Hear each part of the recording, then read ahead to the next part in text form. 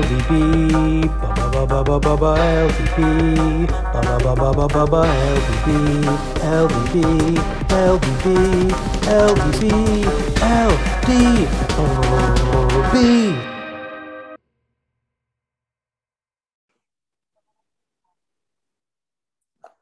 Good afternoon, LBB. I am Chris Schutzer. I am your host of this wonderful podcast, and I'm joined by Mr. Matt Starr, co-commissioner Matt Starr. Matt, how are you doing? I'm doing all right, Chris. How are you? I'm okay. It's the day before school starts, and if I'm being brutally honest, I've been running around doing all the school activities that, like, it's the bane of one's parenting existence. It's the day I would most want to cut out. You're shopping for like new sneakers, new backpacks, and everything's gone. Like you're an idiot for waiting this long, and every year you put your pants down. So that's how I've spent my day. But how about you? Anything special these days? Yeah, I mean, I guess my birthday is coming up this week, so had a little get together. Saw a bunch of the folks from LDB, some of whom I had not seen in quite some time. So it's really nice to see everybody. Well, happy birthday. Big 4-0. Yeah, big one. So, and you just heard his voice. I need to introduce our third host today. Not Bill Becker, though that is what the computer is telling me. It is Mr. Michael Becker, president of Edible Arrangements. How are you today? Doing great. How is everyone? Well, you already heard from me. I'm good. I loved that, by the way. What inspired you to send an edible arrangement? So I think a lot about gratitude these days. And when you are grateful for something or to someone, you have to show it.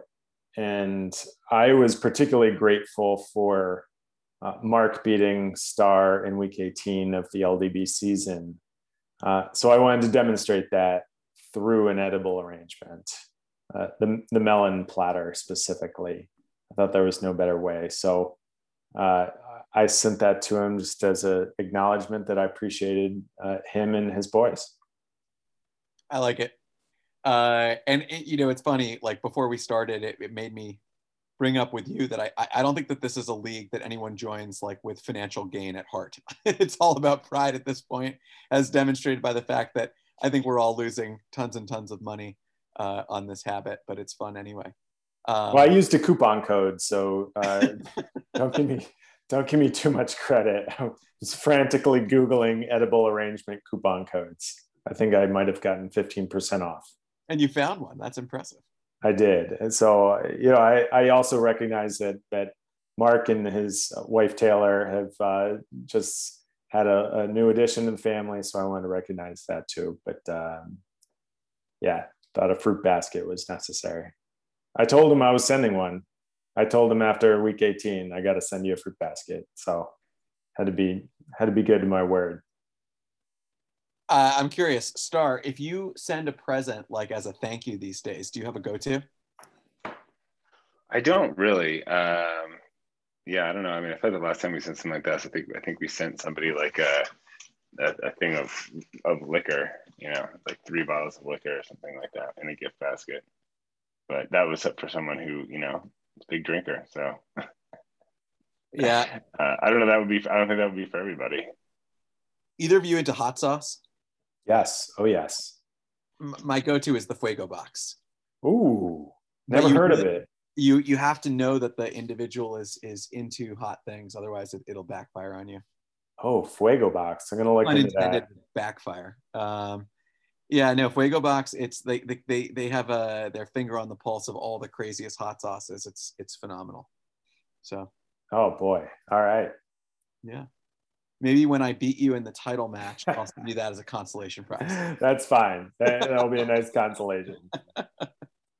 Matt, how you feeling, man? Last we spoke, you were in the driver's seat. Now, I think Becker's sending fruit baskets. So, how are you feeling about the situation? I mean, it's felt a bit inevitable for the last couple of weeks. So, I don't feel great about it, but it's something I've been feeling like was the likely outcome since the Mark loss. Since I lost to Mark, that was a matchup I couldn't afford to lose, and my team didn't really show up, and Mark's team had one of the few good weeks he's had in the last second half of the season here. So it's bad luck, but Becker's been gaining on me really the second half. It was really that stretch from like week 11 to 15 where I lost a couple of matchups, and I think Becker went, lost like 12 categories over a 5-week stretch or something like that. And I was like, still above 500, but that was enough for him to make up the difference. And then I think we were pretty much tied, from week 16 on, or like, kind of going back and forth. So, but yeah, it's disappointing to have been in first place for 3/4 of the season and not the 3/4 that ultimately mattered. So, we are going to preview your match in a few minutes, but before we get to it, I mean, like, I know you're obviously now going to have to play 4 times to win a title. It has been done. And so that, like, as the obvious, if I were to ask you, are you less confident? The answer is, of course, because there's now 4 right. coin flips instead of 2. But in terms of the performance of your players, is this really a nod to Becker, or do you think your boys are really slowing up and they're not playing their best ball at this point? I think it's a little. It's not that my team's been bad. My team's been fine. I think Becker's team has just been that good, and my team came down a little bit from where they were earlier in the season. I had a lot of guys on offense who have really cooled off, which was not really surprising. I think, I'm not really worried about how the playoffs are going to affect the pitching, because I think a lot of the pitching struggles I've had have come from guys that I'm not going to be using in the playoffs. Kind of cutting off the, 5th, 6th, 7th starters is going to be very beneficial, I think, for me. But that's where a lot of the damage has been done, and is the guys who are leading the team all year have been playing great. So I'm not really worried about the guys I'm going to use in the playoffs. And I think I have a better team than Josh and Dubner, and I think I am probably the favorite in either of those matchups, even though it doesn't necessarily matter all that much. So no more Tyler Mahle. That's what I heard. And wait, why no more Tyler Mahle? Tyler Mahle's been great. Except when he's on the road, right? Or I don't know. Is it the road that? Yeah, other way around. Okay, well, yeah, I guess no more Tyler Mahle. No Taylor McGill. Tyler Mahle went like I think he went 7, struck out 8, 2 earned runs today. So I can't really complain about him. Yeah, and I think he's facing like the Tigers or somebody this week, so I'm not really that worried about that either. Yeah. I've been at the stretch of the season. I actually went to a game with VJ on Thursday, and we were talking about how I just don't care, but I want my players to perform well enough that I'm confident, and not so well that I'm like, guys, don't waste it. And because we haven't had any meaningful baseball in Diploland in 5 weeks, Right. And we will go 1 more week before it starts to matter. At which point, Eloy Jimenez will finally debut for us, which is going to be exciting. But let me flip the coin and say, Becker, obviously things are looking good over there in Tones land, Tonesville, Tonesia, Tonesburg, Tonestown. I like that. Ooh, yeah, Tonestown. I like Tonesburg too, though. So how are we feeling over there? Are you as confident as you've been all season at this point? Yeah, feeling good. So I knew that I had a good team.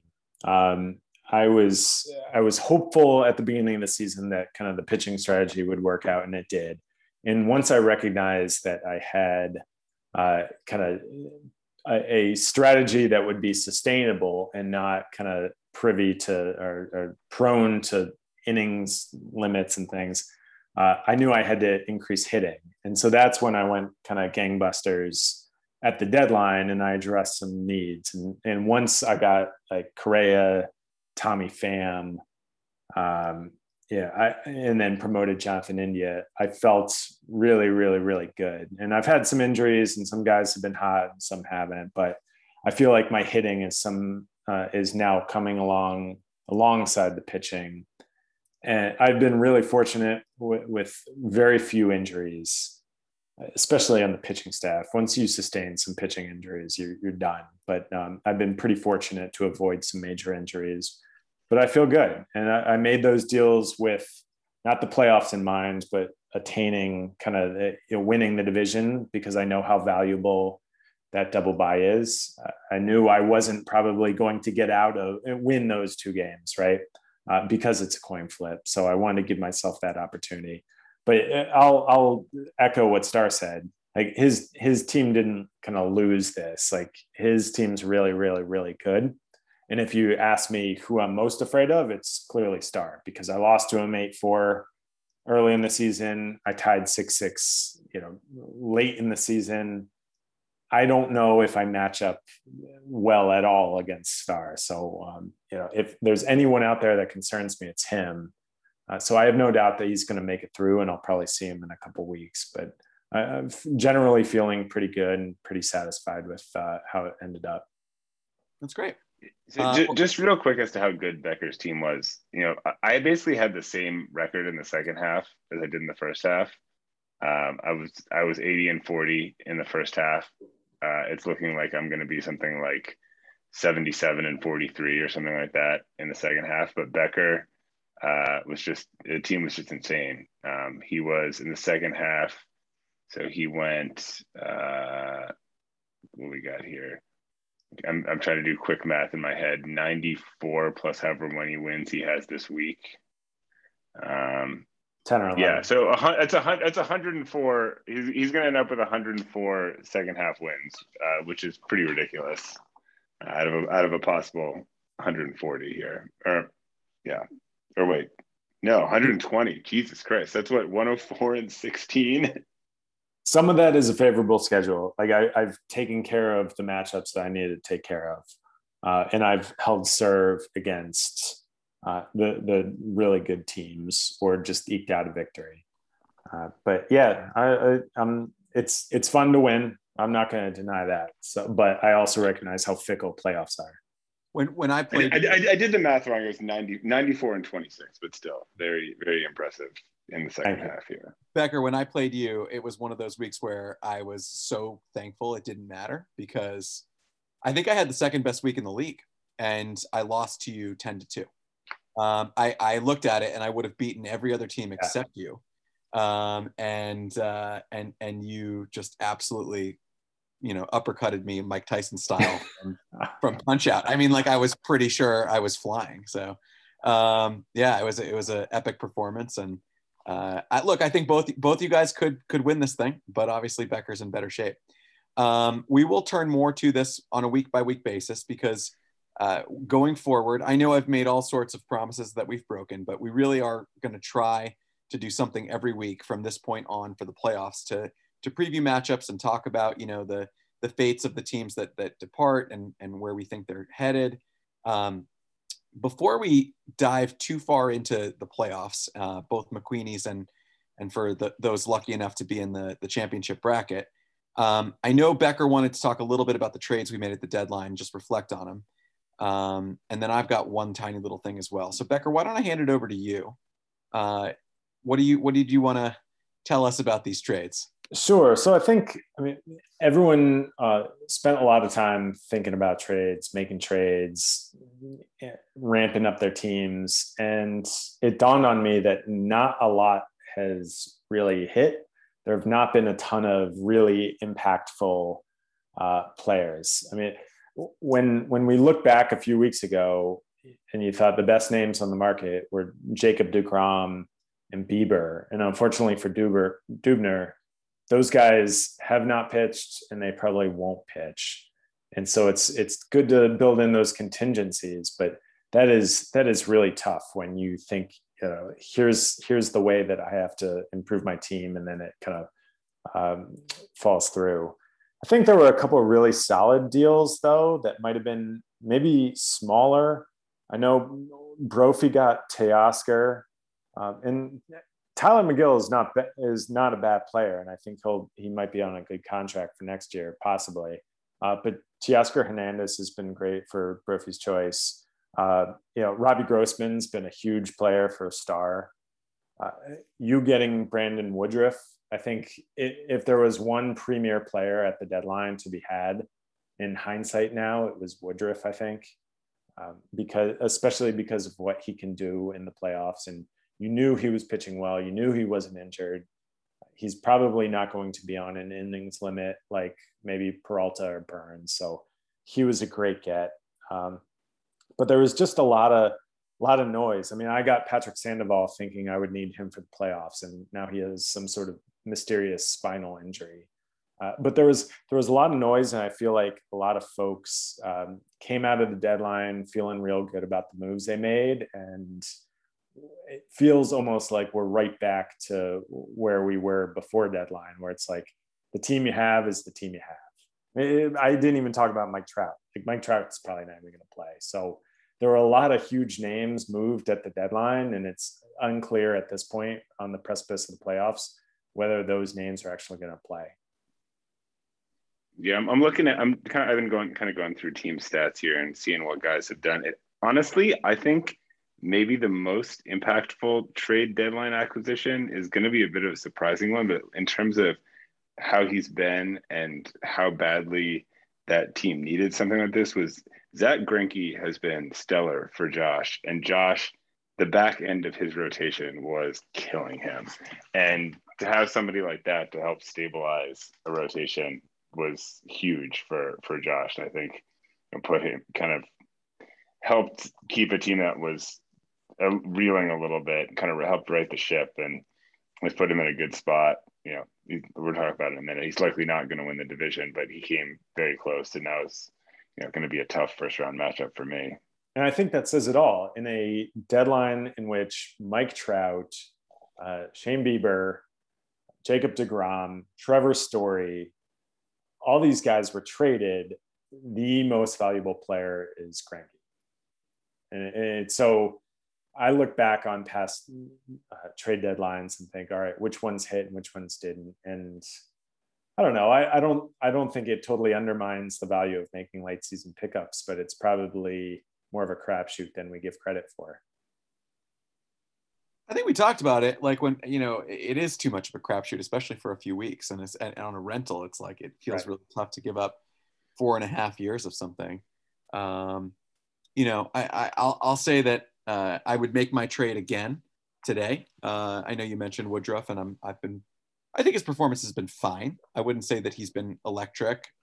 He's been good. Chris Bryant's been good, but he's hurt right now. I think it looks minor.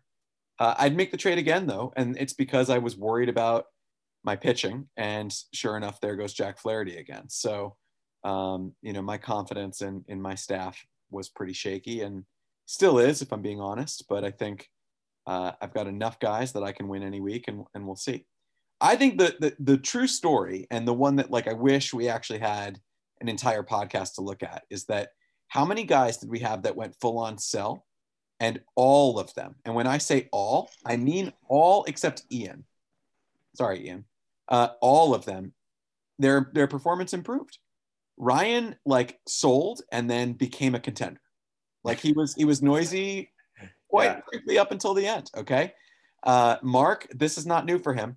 Mark sells and still competes. He's good at that. Sean sold. Go ahead, Star.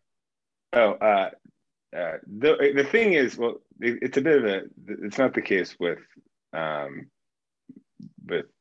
those teams' performances have been terrible. Whether they won or not, that was fluky. Sean's team has been awful since the trade deadline. Mark's team has been awful since the trade deadline. I think Hughes had a bit of a better team to begin with, but none of these teams have been particularly good from a performance standpoint. They've just happened to win some games. So, but what does that tell you, though, right? Because, I think in a 20-week season, with a deadline in week 15 or 16, it furthers the point we were making that week, just about how much you invest in, a couple rolls of the dice. It's a lot. Unless you're very clear on benching something that's way worse, it feels hard to make that call. Over the last month, the Wind and the Roof have been, without question, the worst offenses in the league. actually, by a pretty wide margin, worse than Ray. So that if that tells you anything. So whether they're winning games or not, their teams have not improved. They just, they happen to win some games. Fair enough. All right. Any other thoughts on this trade deadline, or shall we move on to the next segment? All right. I'm going to get after it. Yeah, let's get after it. So we're going to preview some matchups. Before we do, I just want to talk for a second about one of my favorite things about this league, McQueenie Cup. I love the McQueenie Cup. Okay. I think it is the excellent stay involved consolation prize. I think that I won it once, and it was like, I was shocked at how enjoyable I found the losers bracket to be. I think the prize is well positioned as, pick 17. I think it's just valuable enough that it makes a difference and you really care about it. I'm curious, like, Becker, you have a winning team now, but you were rebuilding for a while there. Like, how much did the McQueenie Cup, if at all, impact your strategy, as the season went on? It didn't impact strategy, but in 2019, when I finished last, but I was kind of surging at the end, I thought, I'm going to win fucking McQueenie Cup. Like, let's go. And I didn't have the team to sustain that, but at least in my mind, I had something motivating me. And I'm curious myself, as someone relatively new to the league, how that got started. So maybe Matt can opine on that. But yeah, that sustained my interest. Not that there needed to be anything to really kind of artificially sustain it, but it's a nice kind of jolt at the end of the season, and it's something to play for. And I totally agree with you. The reward for winning that is significant. I think it's significant, and it's something to play for, and it just makes it fun. Matt, not to pat myself on the back, but wasn't this my idea? I don't remember. It was, one of the two big competitive balance things we put into place to try to keep teams from completely dismantling themselves, which we've talked about on the podcast before, but that and the penalties for the McQueen performance penalties were added as incentive for teams to not just be completely awful and stop managing their teams down the stretch and give them something to play for. So I think it's worked out very well. I think the combination of those two things has made, has kept things interesting for the teams that have sold off, and maybe, given teams motivation to maybe not sell off everything that they potentially could sell off, because they know that there is at least this chance of a draft pick at the end of it. Or, the other way to look at it is, if you're on the fringe, you might be a little more likely to buy, because the worst case scenario is you've got a little bit better team for the McQueenie Cup. Right. Yeah, that's true too. Does that happen though? Do you think folks who are clearly not playoff contenders are buying for the sole purpose of the McQueenie Cup? Well, this is where I would point to the difference between having half the league make the playoffs and not, right? Because I feel like on some level you can believe that you'll make the playoffs or that you have a good shot at it, but you're still not a Becker or a Brophy. And as a result, like, do you really want to push all in when you're still going to have to beat that team? Like, it's tough to do. I credit owners where they have. Like, I think the year that Jeff won it, he did not have the best team, but he pushed all his chips in, and he was like, this is a chance, and I'm going to take that chance. And it worked out for him. So, like, I don't know. I think it's a little bit of column A and a little bit of column B. I think some of these teams, they make that choice and they regret it, but it's usually the best team in the other bracket wins the McQueenie. I have noticed that the playoffs feel like a bigger crapshoot than the McQueenies. Like, one of the two teams that has the bye usually wins the McQueenies. So I think I've had the double bye in the McQueenie twice, and I think I've lost immediately both times. I lost in the first round of the McQueenie penalties both times. I think the only times I've ever been in the McQueenie bracket, I had double byes, and I lost both times in the first round. That's rough. The first round that I played in. Yeah, I've won a McQueenie, but I've never won the real thing. So hopefully this is the year. Come on, guys. Well, I love the McQueenies. I think that's actually one of the things that I think would be really fun to talk about further, is just ways to improve competitive balance. Because we did know long before this year was over, which teams we thought were going to be in the playoffs. We declared all sorts of deaths. And guess what, guys? We were fucking wrong. We were really fucking wrong. So let's take some time and look at the matchups for this week with the following caveat. With all respect to Mr. Sandberg and Mr. Grian, and also Josh, to you as well, because you could still come back and win the division here today. It is currently 5:11 p.m. We're going with what we believe to be the most likely playoff matchups this week. Lucky for this podcast content, we are 100% certain we know the McQueenie matchups, so we're going to start there, and we're going to do a little playoff preview and see where we're at. So why don't we start on the Union side? I believe that Union, we're going to see Ray as the road team going into Box Stadium in Brooklyn to play Ian's squad. Does that sound right, boys? Correct. Okay. So let's take a quick moment and look at these two teams' long-term chances of winning the McQueenies, but also this week. Becker, you mind if I put you on the spot? Not at all. No. All right. Who do you want to start with? You want to talk about Ray or you want to talk about Ian? I want to talk about Ian. Go for it. Because I think Ian has a really, really, really sneaky good team. And that's not only because he has 3 of my former homegrowns that I've cut this year. Austin Riley, I think, is a star. Ahmed Rosario is a solid player. Miguel Sano is hitting home runs like we knew he could. Jose Aguilar is driving in runs like we knew he could. And when he gets pitching, like, so you've got a couple kind of cherry bombs with Madison Bumgarner, Brady Singer, some of the other names, but he has Chris Sale now. Like, so he can really put together a curated 30 innings that I think are going to sustain him. It would not surprise me at all if Ian came out and actually won McQueenies. I like his team. I've liked his team from a while. I think they're scrappy. And I'm rooting for him. Chris Sale is sneaky, isn't he? I mean, like, you're going through Ian's team and you're like, oh God, didn't he pick that guy up last week? Like in that one? And oh shit, Chris Sale. It's like I was going through the roster and like Luis Gil or Heel going to be a really good pitcher. I'm not convinced about Chris Archer, but he's got a lot of guys that can either put up like a minus 30 MGS, or they could put up like plus 20. And it's just a matter of which day he gets out of that. It's total Jekyll and Hyde with him, but he's made some really, really aggressive and strong moves. Vesia from the Dodgers as a reliever.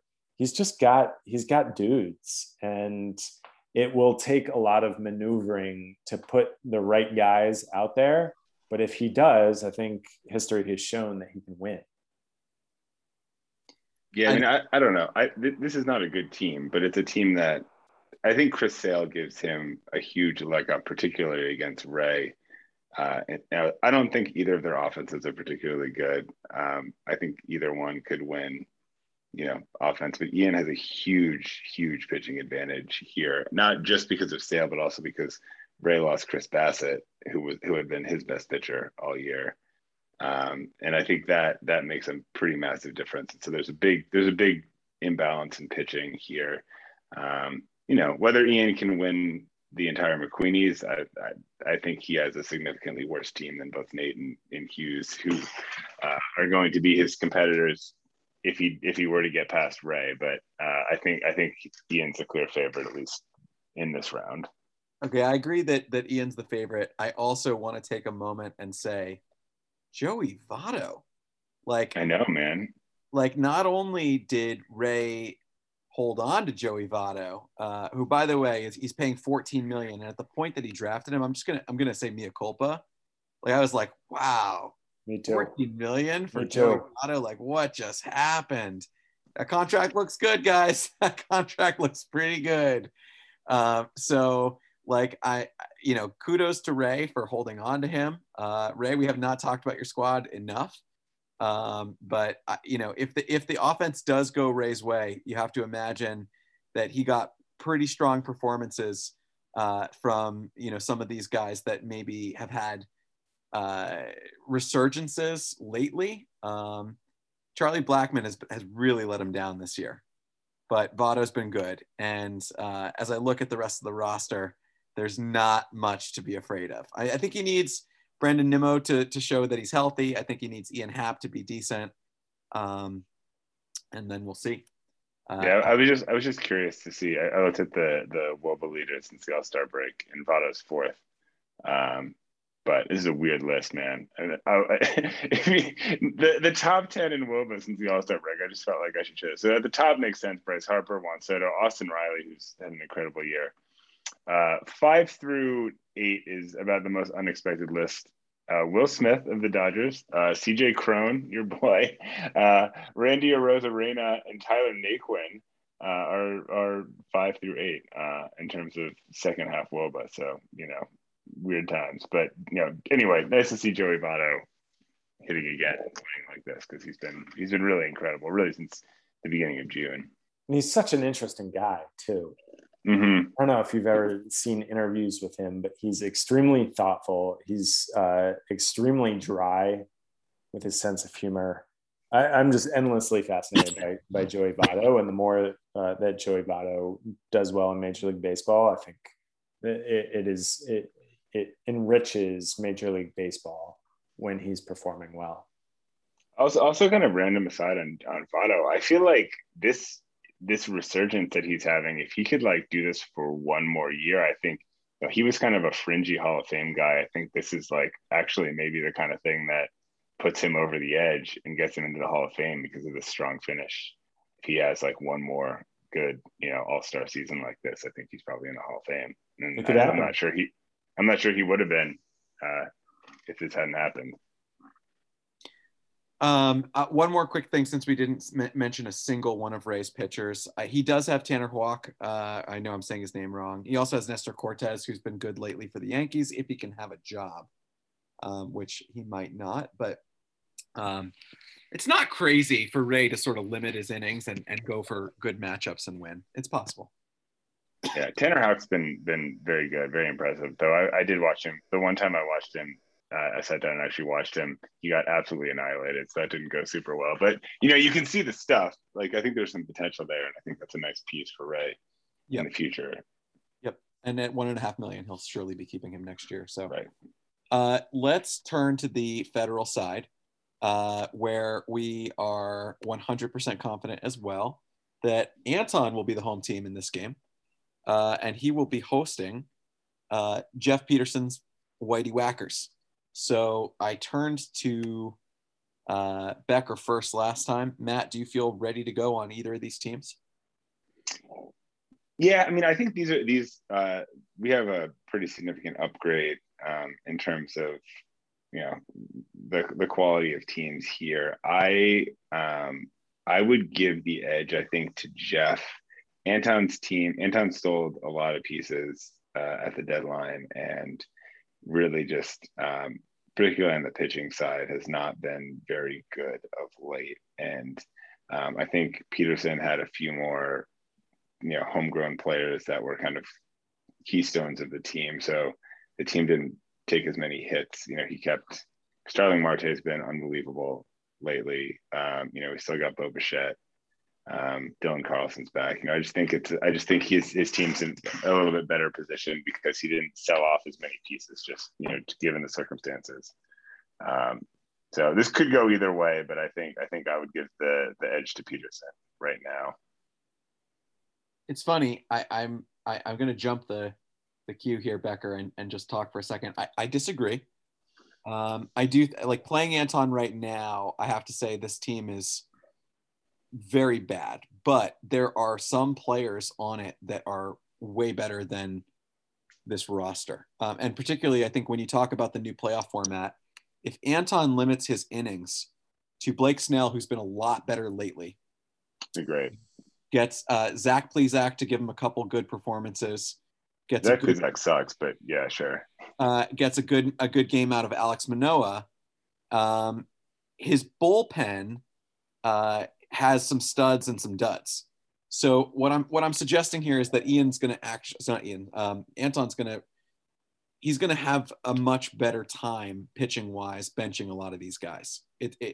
There's a lot of fat to trim is what I'm saying. And I think then the performance will look different. And I do think that this pitching staff is way better for the playoffs than Peterson's. So I disagree. So I think, you talked about Blake Snell and how good he's been. Maybe you're not paying attention. Frankie Montas maybe has been the best pitcher since the All-Star break in Major League Baseball. So that's also happening right now. Fair point. Becker, you want to weigh in? Yeah, I like the Whackers. I didn't expect to like the Whackers, but just reviewing their offense, I mean, Bo Bichette can win you a week on his own. And let me pose you a question. How many steals do you think Starling Marte has this season? Oh, I saw some crazy stat that he's stolen like 20 since the All-Star break or something insane. Like he's got like, I don't know, I have to imagine it's over 40 on the season now. He has 42 steals. That's insane. He is the 18th most valuable player according to CBS Roto. When you have guys like Bo Bichette and Starling Marte, who's performing at that level, you can take offense. And I think both of these pitching staffs are really, unfortunately, rather bleak. But it's a boat race on pitching. But if you can sweep steals, if you can take home runs with a nice week from Bichette and others, Schwarber's back, Dylan Carlson. I think I like Peterson here. Yeah, I'm just looking at the Fangraphs auction calculator values, and Bo Bichette and Starling Marte are two top 20 hitters on the season. Anton does not have that. Does not have. I don't think there's anyone on this first page here on Anton's team. So that makes a big difference. I'm not going to be surprised if Anton wins. I will admit, I think Peterson is probably the favorite. I've been swayed. Can we just take a quick second on Anton's terrible luck, though? Like going into this year, I don't think we've spent enough time on this team.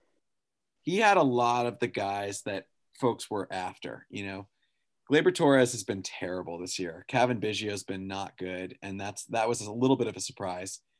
Obviously, is it Kevin Biggio sucks, man, and he sucked before this season. He was like the luckiest player in baseball. He can't hit a fastball. If you watch the guy play, he sucks. He really sucks, and he always sucked.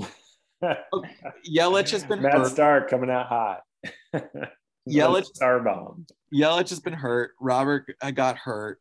Very quietly, Whit Merrifield has been very good. Yes. And I bashed him in the first podcast. So I feel bad about that. That's probably Anton's biggest miss, was not trading Merrifield, right? He could have gotten a lot for him. No, I'll tell you his biggest miss. His biggest miss was not trading Trevor Bauer for Jonathan India. Yeah, that looks really bad now. I was pining after Trevor Bauer. I offered at one point Jonathan India and Aaron Bummer for Trevor Bauer. And I think we were close for a moment. And then about a week later, he went on admin suspension. It doesn't appear. India's been unbelievable too since right around that time where you offered him to Anton. Yeah, there was a lot of luck in that decision. But no, that's a tough break. There are a lot of things that going into the season on his squad, you thought they were going to hit right, and it's like all of them went the other way. You have seasons like that, but I do look at this roster and you can tell yourself a story if you remember where the narrative was in March, where this was a really good team. Yes. And it just totally went the other way. And I feel for Anton because I think he's staring down the barrel of a rebuild because he's losing some parts here. And I think some of the value has gone away and is not coming back. I don't know what's going on. Like Christian Yelich just is. Is this just the player he is now? I don't know what to make of where we've seen Christian Yelich go in the last couple of seasons. It's just really weird to see a guy who was an MVP type candidate for a couple of years there. Just he's fine. He's not bad, but he doesn't have power anymore. He's kind of back to the player he was earlier in his career, where he's putting up ISOs in the low 100s again. I want to give Anton some credit for Willy Adames having the discipline to keep him down and then promoting him now. CBS calls him the 74th ranked player in Roto. That is really impressive, and that is, I feel like if he had promoted Willy Adames last year, if we had a season, right? In Willy Adames, I think everyone can agree was totally lost. He might have been a cut. If he were on my team, I might have cut. And I don't hold back on cutting guys who are homegrowns. I would have cut Willy Adames, and now he looks like he's coming through on that potential. So that was a really disciplined move, and I'll credit him for that. Yeah, I tried to trade for Willy Adames countless times, but he had some really weird stats. He always had awesome road stats and just really struggled at the Trop for whatever reason. And getting out of Tampa seems to have been huge for him because, you know, I think what the Brewers hoped would happen, which is to see those road stats kind of translate into everyday stats for them, has proven to be the case. And he looks outstanding, and that looks like a great trade for Milwaukee to get. You know, I mean, they've got like 3 years of control on him after this year too. Becker, since your season's been all rainbows, popsicles, and, you know, other nice things that people like to have, I just have to say, maybe this is the moment to make fun of you for Dahlback, since it'll go bad in another 5 minutes. Are you feeling bad about that one? No, you're happy to have him off the roster? No, if I cut a player, I've moved on. Okay. And I tell myself, whether rightly or wrongly, I'm not going to, kind of wring my hands over that decision. Is he doing well? I honestly don't know. I think well? The answer is, for Bobby Dahlbeck, he's doing okay. But he's connected on some moonshots in the last few weeks that reminded folks that he is a baseball player in there somewhere. And he was, for me personally, like, he was clogging up a roster spot. I didn't have room, and I really didn't look back, because it comes down to, I think, 1 year, 2 years forward, and think, would I buy Bobby Dahlbeck at auction for $1 million next year? Maybe. And if the answer is maybe and not like certainly yes, I'm getting a ton of value, then I wish him good luck. Like, I always hope that my former boys find nice, loving homes, because I do wish them success. So the same is true for Brady Singer, Bobby Dahlbeck, Miguel Sano. So just real quick before we turn on to the playoff teams that are in the championship bracket, the Red Sox roster construction right now is very funny, because they've got too many of these Bobby Dahlbeck types. Have you noticed that the Red Sox are playing Dahlbeck when they play him in the 9-hole? It is the funniest lineup I've ever seen, because you have this really good hitting lineup, and then you get into like the scrappy guys towards the back end. You've got your like Christian Arroyos and Christian Vasquez, and like these guys that are like slapping the ball around. And then it's like, oh, and now we're going to take in the 9-hole our true 3 outcome guy that's probably going to hit 180 with 20 homers on the season and hit a solo home run that's largely meaningless at some point in the 7th inning. Like, that's really what it's become. And I'm like, guys, what are you doing? It makes no sense. It hasn't become that. It always was that. Bobby Dahlbeck really never hit higher than 9th. Maybe the first month of this season he was 6th, 7th. He really sealed his fate, and they were hitting him 9th. And that, to me, signaled that they have no interest in Bobby Dahlbeck, or they don't believe in Bobby Dahlbeck, and they're just kind of running him out there because they don't have a lot of other options. And maybe they do, but when I make my decisions, I'd say at least a quarter of it is, what is the team telling me? Where is this dude batting in the batting order? Because they know more than I do. And if they're running out Bobby Dahlbeck in the 9 spot, like that tells me a lot more than if Bobby Dahlbeck just had like a middling on base percentage. It tells me that the Red Sox weren't in on him. Yeah, I mean, so let's throw some ice cold water on Bobby Dahlbeck. Bobby Dahlbeck has a 937 OPS in the second half. You know why he has a 937 OPS? Because the Red Sox are not letting him face right-handed pitchers anymore. He has like 80 plate appearances in like the last 40 games. That's so yeah, sure. You platoon a guy against a guy who can only hit lefties against lefties. he's going to do well. So that's what Bobby Dahlbeck is. He sucks. He's not a major league player. He's like maybe he's Johnny Gomes with worse defense is what Bobby Dahlbeck is. So I'm not sure that's a major league player. He's Darren Ruff, and Darren Ruff's on the waiver wire. Yeah, exactly. And he's worse than Darren Ruff, like demonstrably worse than Darren Ruff, who's on the waiver wire.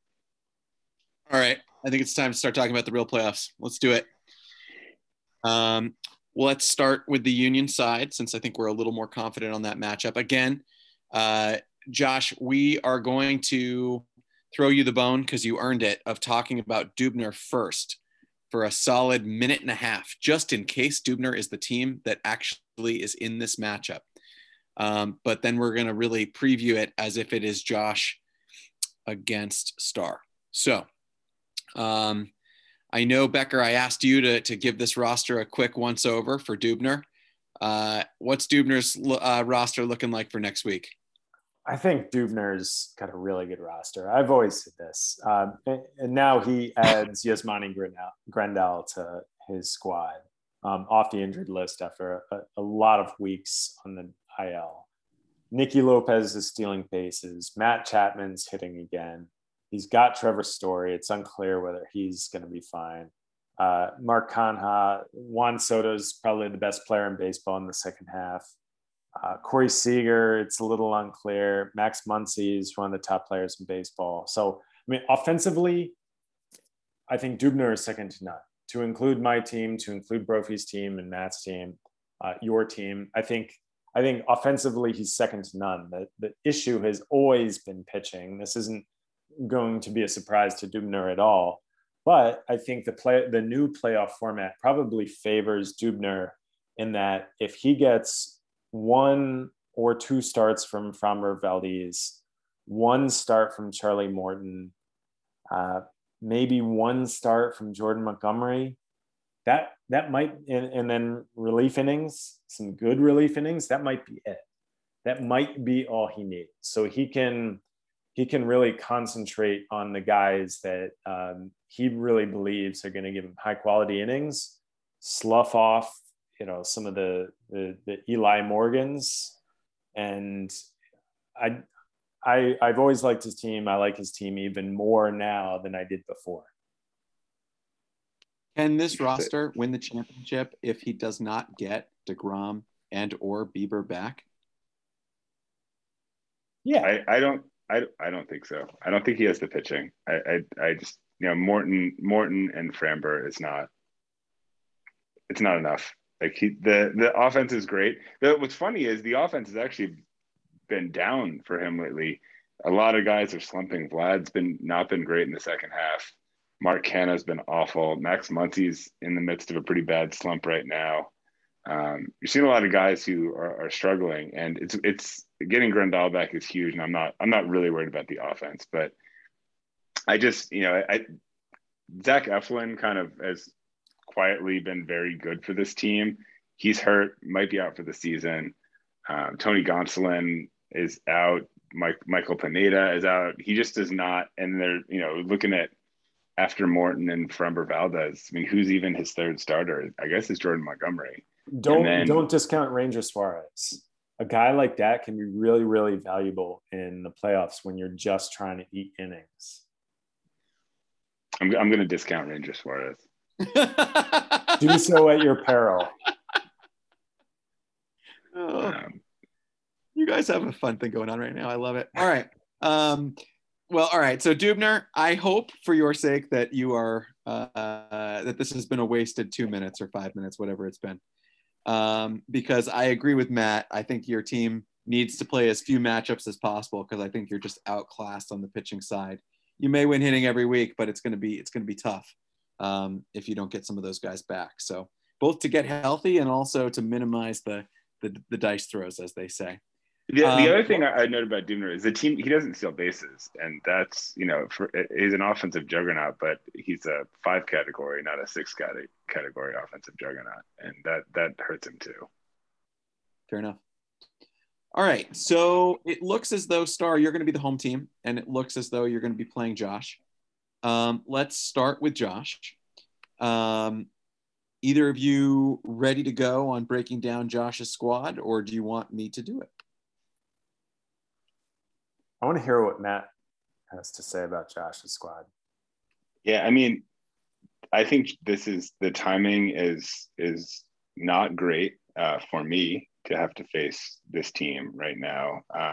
I think there's a couple things going for him. I think, Tatis and Bregman are both healthy and in the lineup together for the first time. And I don't know, I mean, how long was Bregman out for? Bregman was out for like 3 months. And to get those guys back right now is 2 months, more than 2 months. To get those guys back is huge for him, for an offense that has honestly been pretty terrible the last, since the All-Star break. Looking at his numbers right now, 328 OBP, 754 OPS over the last month. That's not going to get it done. But getting those guys, that for the most part, Tatis and Bregman were not part of that. So having those guys back is huge for him. I still don't think it's a great offense. I think it is a good offense. I think the pitching is really where the strength is. I think the pitching, particularly in the playoffs, is set up nicely because of the top-heavy nature of this team with Scherzer and Buehler and Stroman and Greinke. And you probably don't have to play. You probably doesn't have to throw any other starters other than those guys. And he's got a pretty strong bullpen behind them.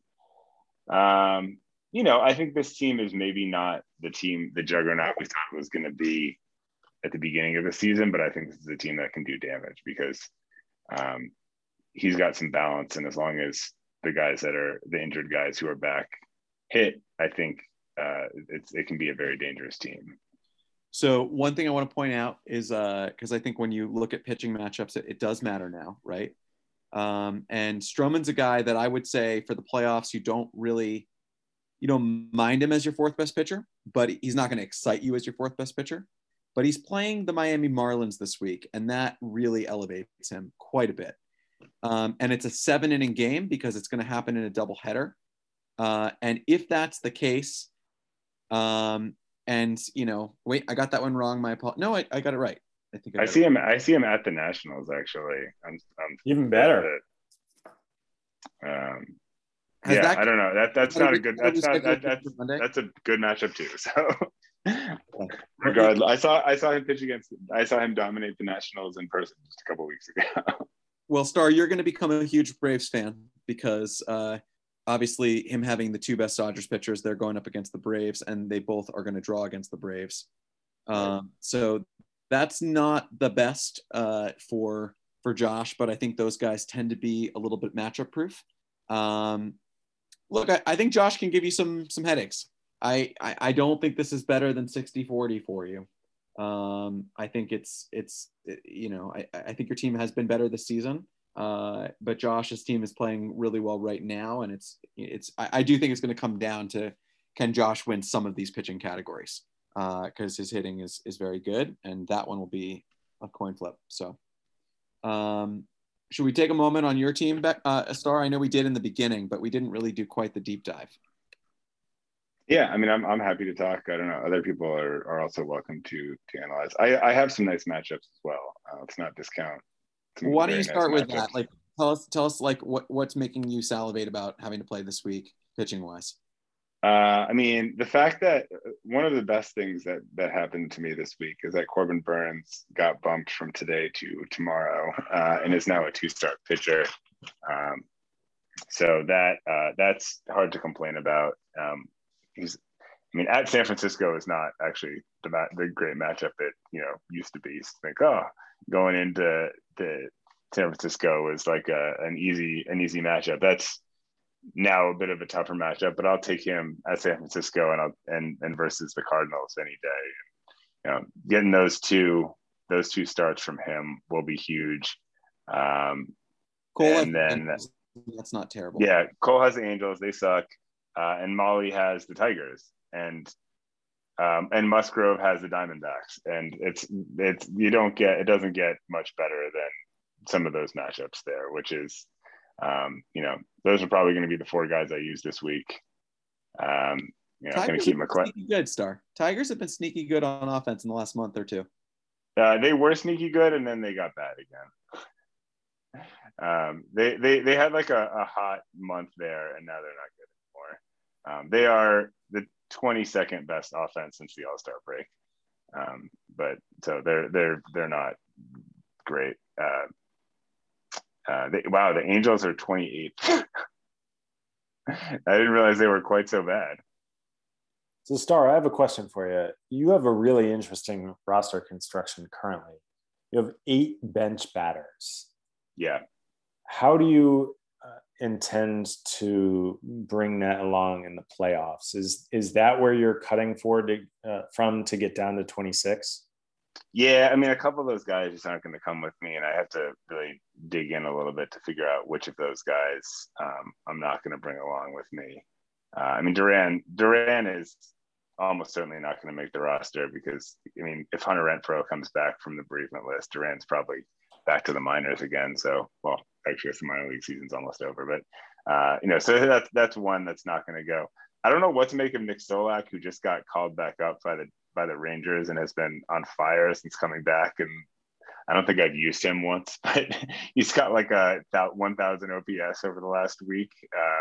So I don't know if he comes, if it's him or Sam Hilliard or, probably one of those guys doesn't make the roster as well. So I'll probably 2 or 3 guys, probably 2 or 3 of those hitters get cut. I'm not going to bring Kikuchi with me.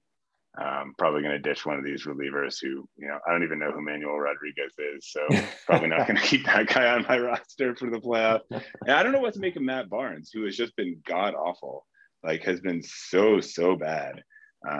Like, I don't know if I feel comfortable using him right now because of how terrible he has been over the last month or so. He has, just looking at his stats over the last month, he has a 14.21 ERA over the last month.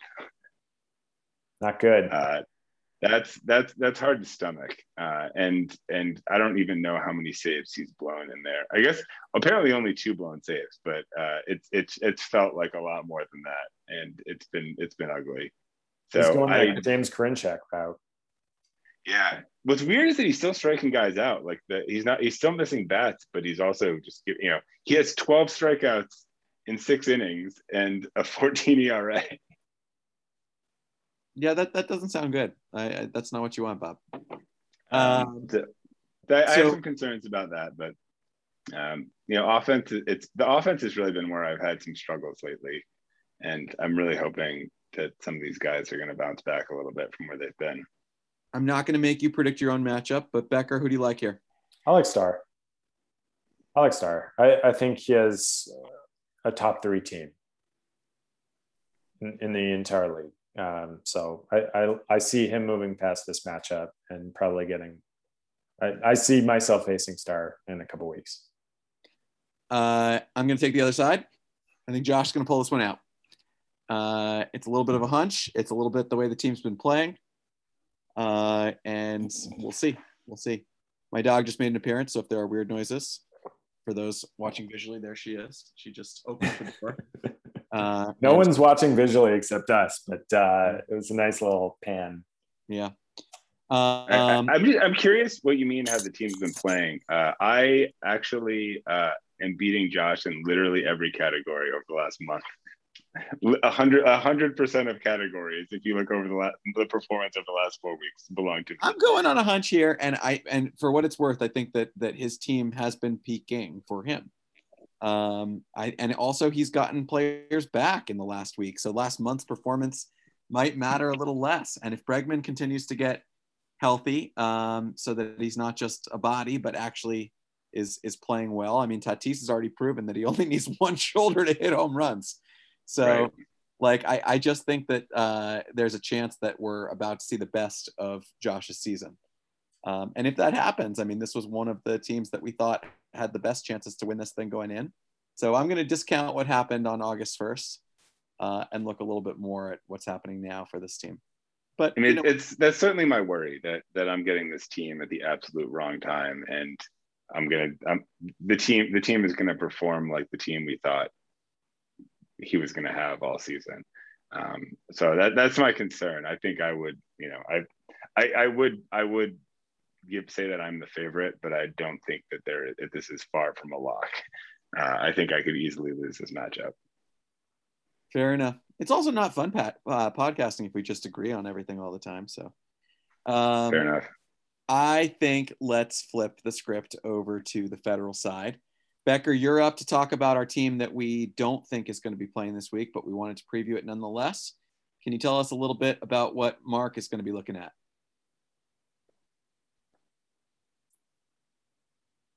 Mark Sandberg? Yeah.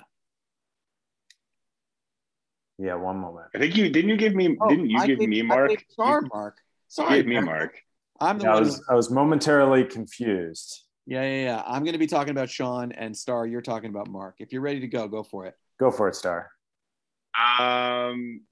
Yeah. I don't think I think Mark's team is pretty bad. I think the offense has been pretty terrible all season. I think it's been worse lately since the trade deadline. I don't know. Somehow he's still I'm confused as to where the quality pitching is coming from, but he has still managed to continue to pitch pretty well despite trading away Woodruff. I guess he's still got some okay pitchers on this team. He's still got Kyle Gibson has had a very good season. Taijuan Walker. Oh, Logan Webb has been amazing. I forgot about Logan Webb. So, the pitching is okay and the offense is bad. And I just have a hard time seeing him beating a team like the Ichiros, who we can talk about in a few minutes. But I think that team is just so much stronger top to bottom than the Roof. I would have a hard time seeing, barring some crazy upset or a terrible week by the Ichiros. I have a hard time seeing Mark come through there because the offense just is not there, and the pitching is still notably worse than the Ichiros, even as well as it's been playing lately. Fair enough. I think that, he'll be outclassed by the Ichiros if he makes the game. But, it's still fun that he made this much noise because none of us thought he had any shot. And here we are with a few hours to go and we're still talking about him. I think Sean is similar, and Sean's my draw here. Sean obviously has Devers, who's been the 11th best hitter according to CBS this year. 30 home runs. He's no joke, guys. He's a good hitter. The last couple of weeks, he's been pretty good, but not his regular self. OPS is down the last 3 weeks, under 800. So he's going to need Devers to carry the team if he's going to make any noise. The other hitters on this team are sort of fun to talk about. Like Rowdy Tellez is a fun baseball player to watch because he doesn't look like he should be a baseball player. He looks more like the Hamburglar. But he's pretty good when he connects with a ball, and he goes through weeks where sometimes he's doing a lot of that. Last couple of weeks, he's been a little more quiet than previously, but I'd say if Sean makes any noise, he needed something out of Tellez because he's one of the few guys on this roster that can really put up homers in a hurry. Also, just of note, Carson Kelly's been back for a couple weeks. So, that was a guy that Sean, I think, was counting on this year. It's possible he could turn it on. I think, you could talk yourself into Sean's hitting being good for a week. I don't think it's very good right now. I see Star shaking his head at me, but I'm saying you can talk yourself into him having an okay week. On the pitching side, he's going to be counting quite a bit on the rookie. What do you want to call him? Sensation. There's the word. Carlos Hernandez, who's been really good. Really good. So good. And I so regret not picking him up because Sean did. But Carlos Hernandez is going to have to do some stuff. He's going to need Wade Miley to continue to baffle us all because none of us know why this is happening, but it is. And he's going to need Zach Gallen to turn back into the pitcher that we expected him to be, which he has not been this year. Although there have been a couple starts lately that have been better. So we'll see. Gallen's been okay lately. It looks like he's finally maybe getting back healthy again. He had some pretty concerning series of injuries there. You never want to hear about forearm tightness. And then he had a hamstring injury or something after that. But Gallen's a good pitcher when he's right, and it looks like maybe he's starting to get right again. Talk about guys that I have absolutely no idea how much they're going to go for at auction next year. Like, if you told me right now Zach Gallen goes for 10 million, I'd be like, it seems a little low, but possible. You tell me he goes for 40, and I'd be like, seems a little high, but possible. Like, it's going to be anywhere in there. I have no clue. I feel confident that it's going to be somewhere in between 10 and 40. But even I would shrink it down. I would say it confidently in between 15 and 35. I think it's 30 plus. It's still a very wide range, though, right? Like, I mean, right. You feel good about that being the guy you dropped 35 million on? I don't know that I would, but he was probably still going to be in consideration for it. All right, Sean, great job making noise down the stretch here, buddy. I think you deserve a lot of credit for losing absolutely no focus after trading away your guys. You're a good owner, and you've done a really good job with this team. And you've had among the worst luck in the league this year. So impressive work. With that said, let's turn over and talk about what we expect to be the matchup. Jorvi, we are absolutely giving you every, what's the word that I want to find here? We should not necessarily be talking about your team. Like, it does not feel greater than 50-50, but we had to pick one. And at this juncture, it is you. So let's talk about the lamb that will go to the slaughter of Paul. Jorvi squad, who wants to take it? I can start at least. I mean, Jorvi's offense, if we're talking about especially comparing the three teams, Jorvi has, between Sean and Mark, Jorvi has by far the best offense. Actually, it's a very good offense, even without Ronald Acuna. I think really what's killed him, particularly lately, is pitching. And even if you take out kind of the back end, it's still not a group that I would feel supremely confident relying on. I mean, Giolito has been good, but not great. Ryu has really struggled lately. Not sure. I haven't been paying super close attention as to why that is, but he has not looked right. I know. Do you believe in Touki Toussaint's going to keep this up? He's looked great over the last month or so, but is Touki Toussaint Jorvi's third best pitcher right now? He might be, and that's not really where you want to be.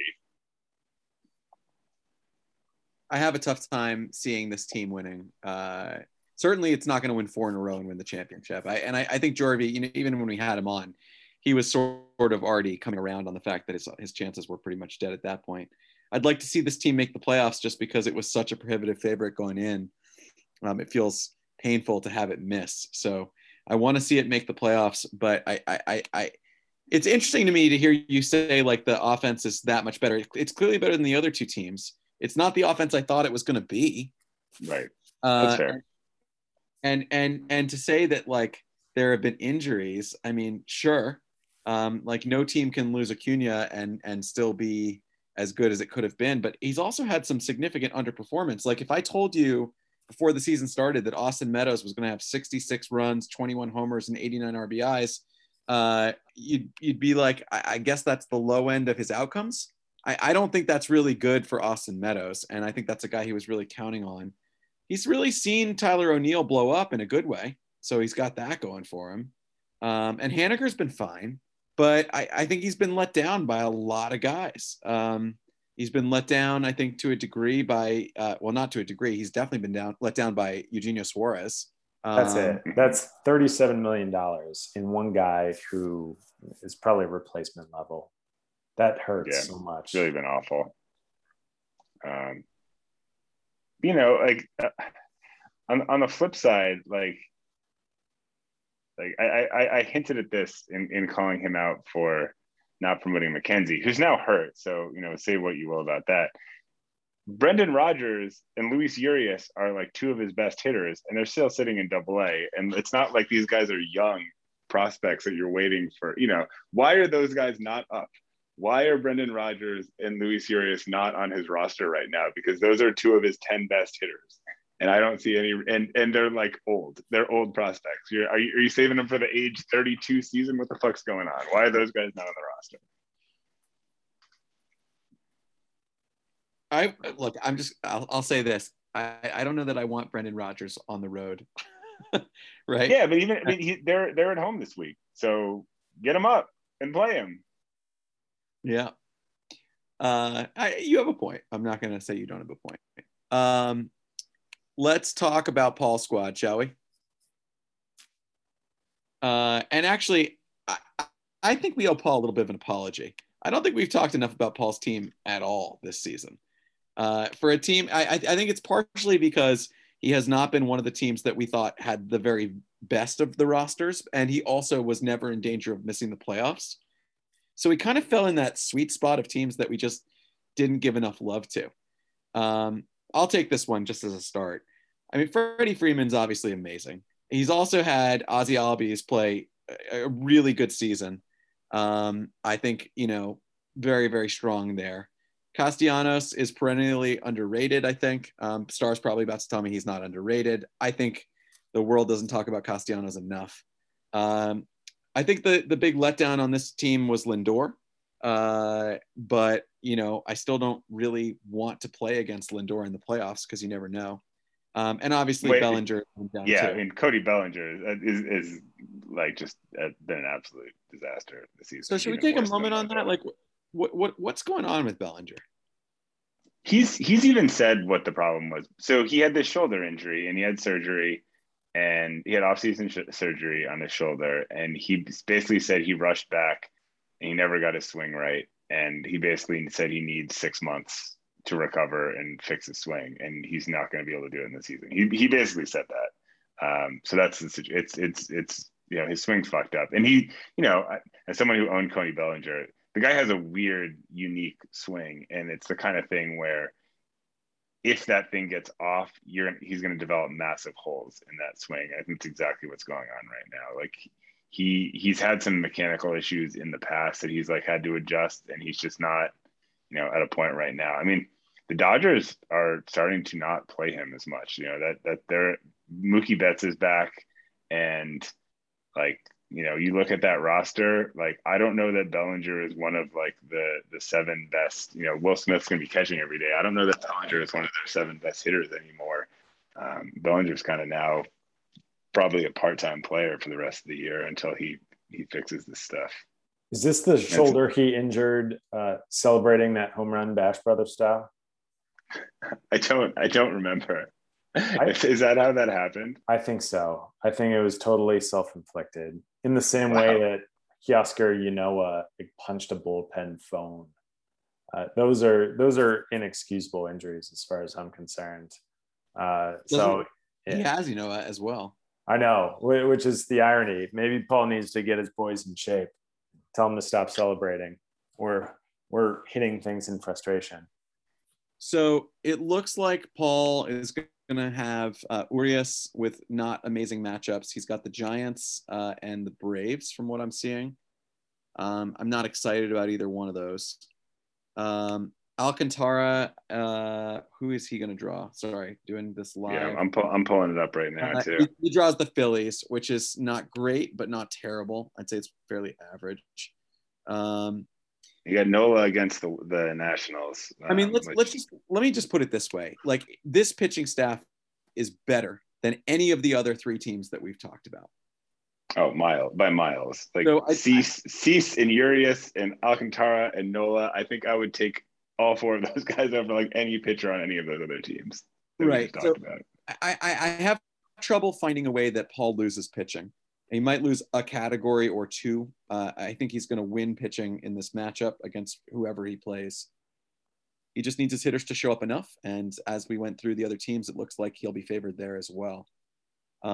So I think Paul's in good shape. Paul, as we talk about playoff teams that have better than average chances, better than the coin flips that they have to take, I like Paul's chances more than 4 coin flips because I think he's going to draw.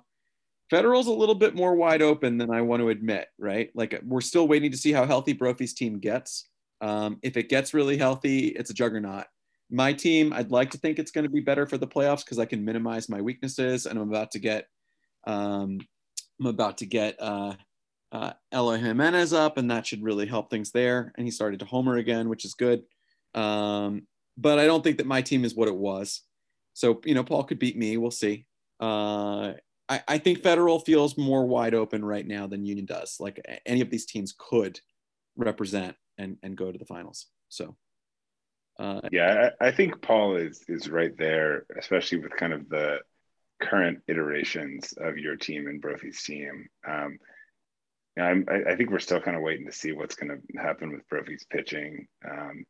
Darvish has not been great since coming back from the injury, and Rodon just came off the IL. I think did he make a start? I think he pitched. He's made one start since coming off the IL.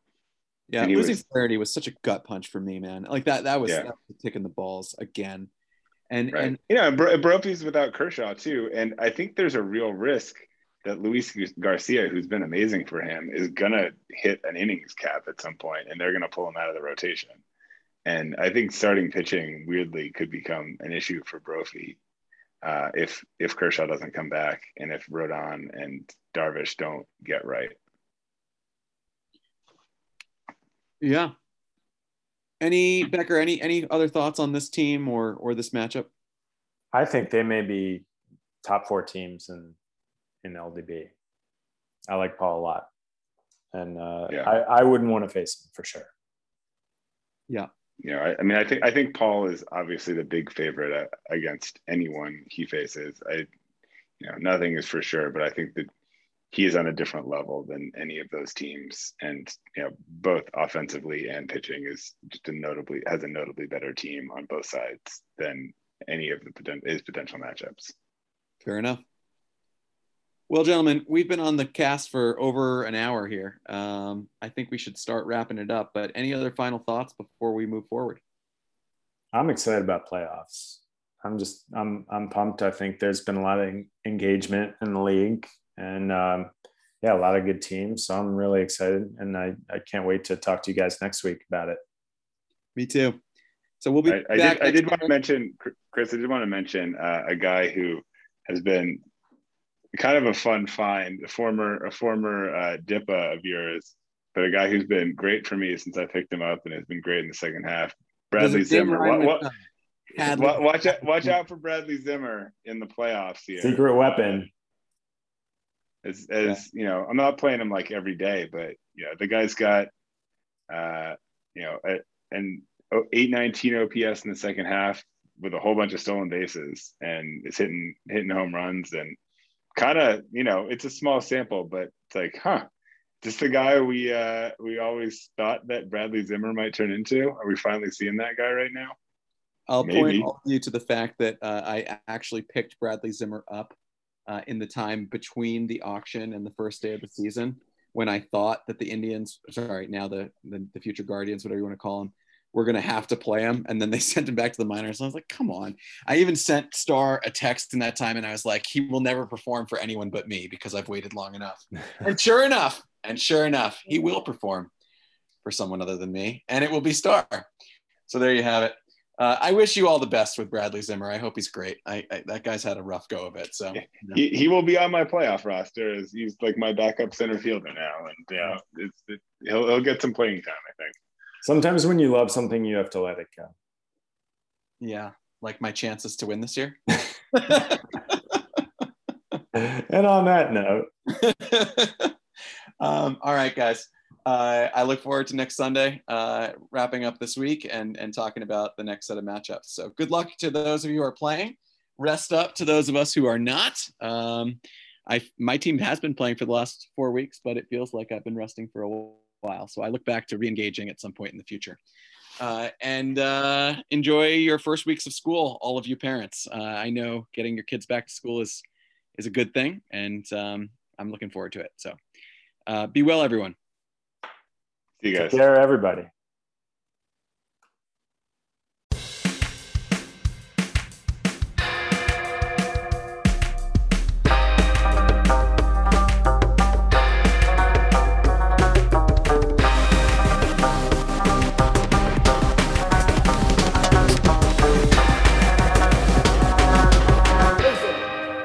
Dream Baseball.